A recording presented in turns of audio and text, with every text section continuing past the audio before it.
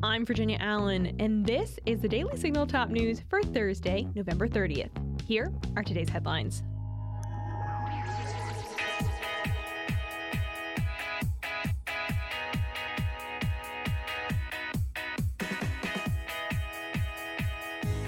When you think about what the most progressively left state is in the country, California is likely top of the list. And on the other end of the spectrum and the country, you find Florida. Tonight, the governors of arguably the two most opposite states in these United States are facing off in a televised debate. Florida Governor Ron DeSantis and California Governor Gavin Newsom will debate over their policies and who has a better vision for where the country should be headed. Fox News' Sean Hannity is moderating that debate, and it starts at 9 p.m. The debate is taking place in Alpharetta, Georgia, and will last an hour and a half. You can watch the full debate on Fox News or Fox News Radio, but if you don't want to spend your evening watching the debate, you can catch highlights on the Daily Signal's X page, and the Daily Signal's Jarrett Stepman is also going to be covering the debate tonight, and you can find his full coverage on the Daily Signal website at dailysignal.com. Former U.S. Secretary of State Henry Kissinger passed away on Wednesday at the age of 100. Kissinger was a Holocaust survivor, a Harvard professor, and one of the most influential U.S. diplomats in our nation's history. He served as Secretary of State under both President Richard Nixon and President Gerald Ford. Heritage's Davis Institute for National Security and Foreign Policy and the former Deputy National Security Advisor Victoria Coates joined Fox News this morning to discuss Kissinger's legacy. Victoria said he was a man of vision. I will remember Henry's strategic vision. One of the first things also former Deputy National Security Advisor K.T. McFarland asked me to do when we were on the transition for President Trump was to read the national security strategy that Henry had written for President-elect Ford in 1968 and 1969. And he wrote about the Soviet Union and Vietnam. And those are two things that don't really concern Americans, in the 21st century. But what was clear was his vision for where he wanted America to go. He knew Vietnam was a lost cause at that point.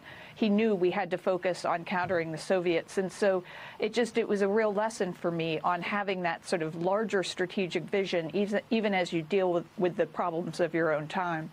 Victoria went on to say that she and Kissinger didn't always agree on matters of diplomacy. And as recently as 6 weeks ago at a dinner, they talked about his policy on China and whether he made a mistake in his foreign policy towards China. I asked him, do you think you did the right thing with President Nixon in the opening to China? And he very much thought he had. And I very much thought that, China had turned into, in many ways, a greater problem than the Soviet Union. So we had a very frank and open discussion about it. Despite their disagreements, Victoria Coates said that the two remained friends. Kissinger continued to travel and advise on matters of foreign policy until he passed away this week. Today is the seventh day in the pause in fighting between Israel and Hamas. The temporary ceasefire was, of course, originally intended to last for 4 days. During that time, 50 Israeli hostages were exchanged for 150 Palestinian prisoners that were held in Israel. Then the ceasefire was extended an additional 2 days earlier this week, and this morning we learned that the ceasefire had been extended for one more day. At this time, just over 100 hostages have been released, but that means that there are another about 140 hostages that are still in captivity. 2 more female hostages were released earlier today, and more are expected to be released today. This morning, we woke up to the news that 3 Israeli citizens were shot dead at a bus stop in Jerusalem during their morning commute. The shooters were 2 Hamas brothers. Both the shooters were killed by off-duty Israeli soldiers and an armed civilian. The New York Times reports that Hamas called the attack a natural response to Israel's brutal massacre in Gaza. Secretary of State Antony Blinken was in Tel Aviv today and said the attack on civilians is a reminder of the threat from terrorism that Israel and Israelis face every single day. Right now, it's unclear if the ceasefire will be extended another day, but Israel officials have continued to make it clear that they do intend to resume fighting in order to eliminate the threat of Hamas. Well, one of the hostages released in recent days that we have been hearing quite a bit about here in America is 4-year-old Abigail Edan. Abigail witnessed Hamas murder her parents before she was taken hostage and held for about 50 days. Abigail is a U.S.-Israeli citizen, and her great-great-aunt is a Democrat Party donor, Hirsch Naftali. Naftali has purchased Hunter Biden's art in the past, and President Joe Biden appointed her to the Commission for the Preservation of America's Heritage abroad last year. Because of her appointment and her buying of Hunter Biden's art, Naftali has been subpoenaed by the House Oversight Committee. Naftali was a firm advocate for the release of her grandniece. A senior administration official told Real Clear Investigations that U.S. officials insisted that Abigail be included on an early list of those released. The official also said that U.S. officials have also remained in close touch with Abigail's family members during the negotiations. Conservative talk show host Armstrong Williams was asked about the situation on the national desk with Jan Jeffcoat and said he doesn't blame Naftali for using her connection to Biden to advocate for her grandniece's release. Any of us would do the same. Abigail has been back with her family for the past few days. We're slowly learning more about how she was treated while she was being held hostage. We know that she was held with a group of 5 hostages, the other hostages being her neighbors, and that they were given a piece of pita bread every day to share amongst themselves. Thankfully, it does seem that Abigail is doing okay physically from what we know right now. Let's turn now to Congress, an ongoing debate over the southern border and immigration. The House is expected to vote this evening on a bill that would prohibit the use of federal funds to house illegal aliens on federal government land. The bill was introduced by New York Republican Representative Nicole Maliotakis, and specifically, the bill prohibits federal funding from being used to provide housing for illegal aliens on land that is under the jurisdiction of the federal land management agencies.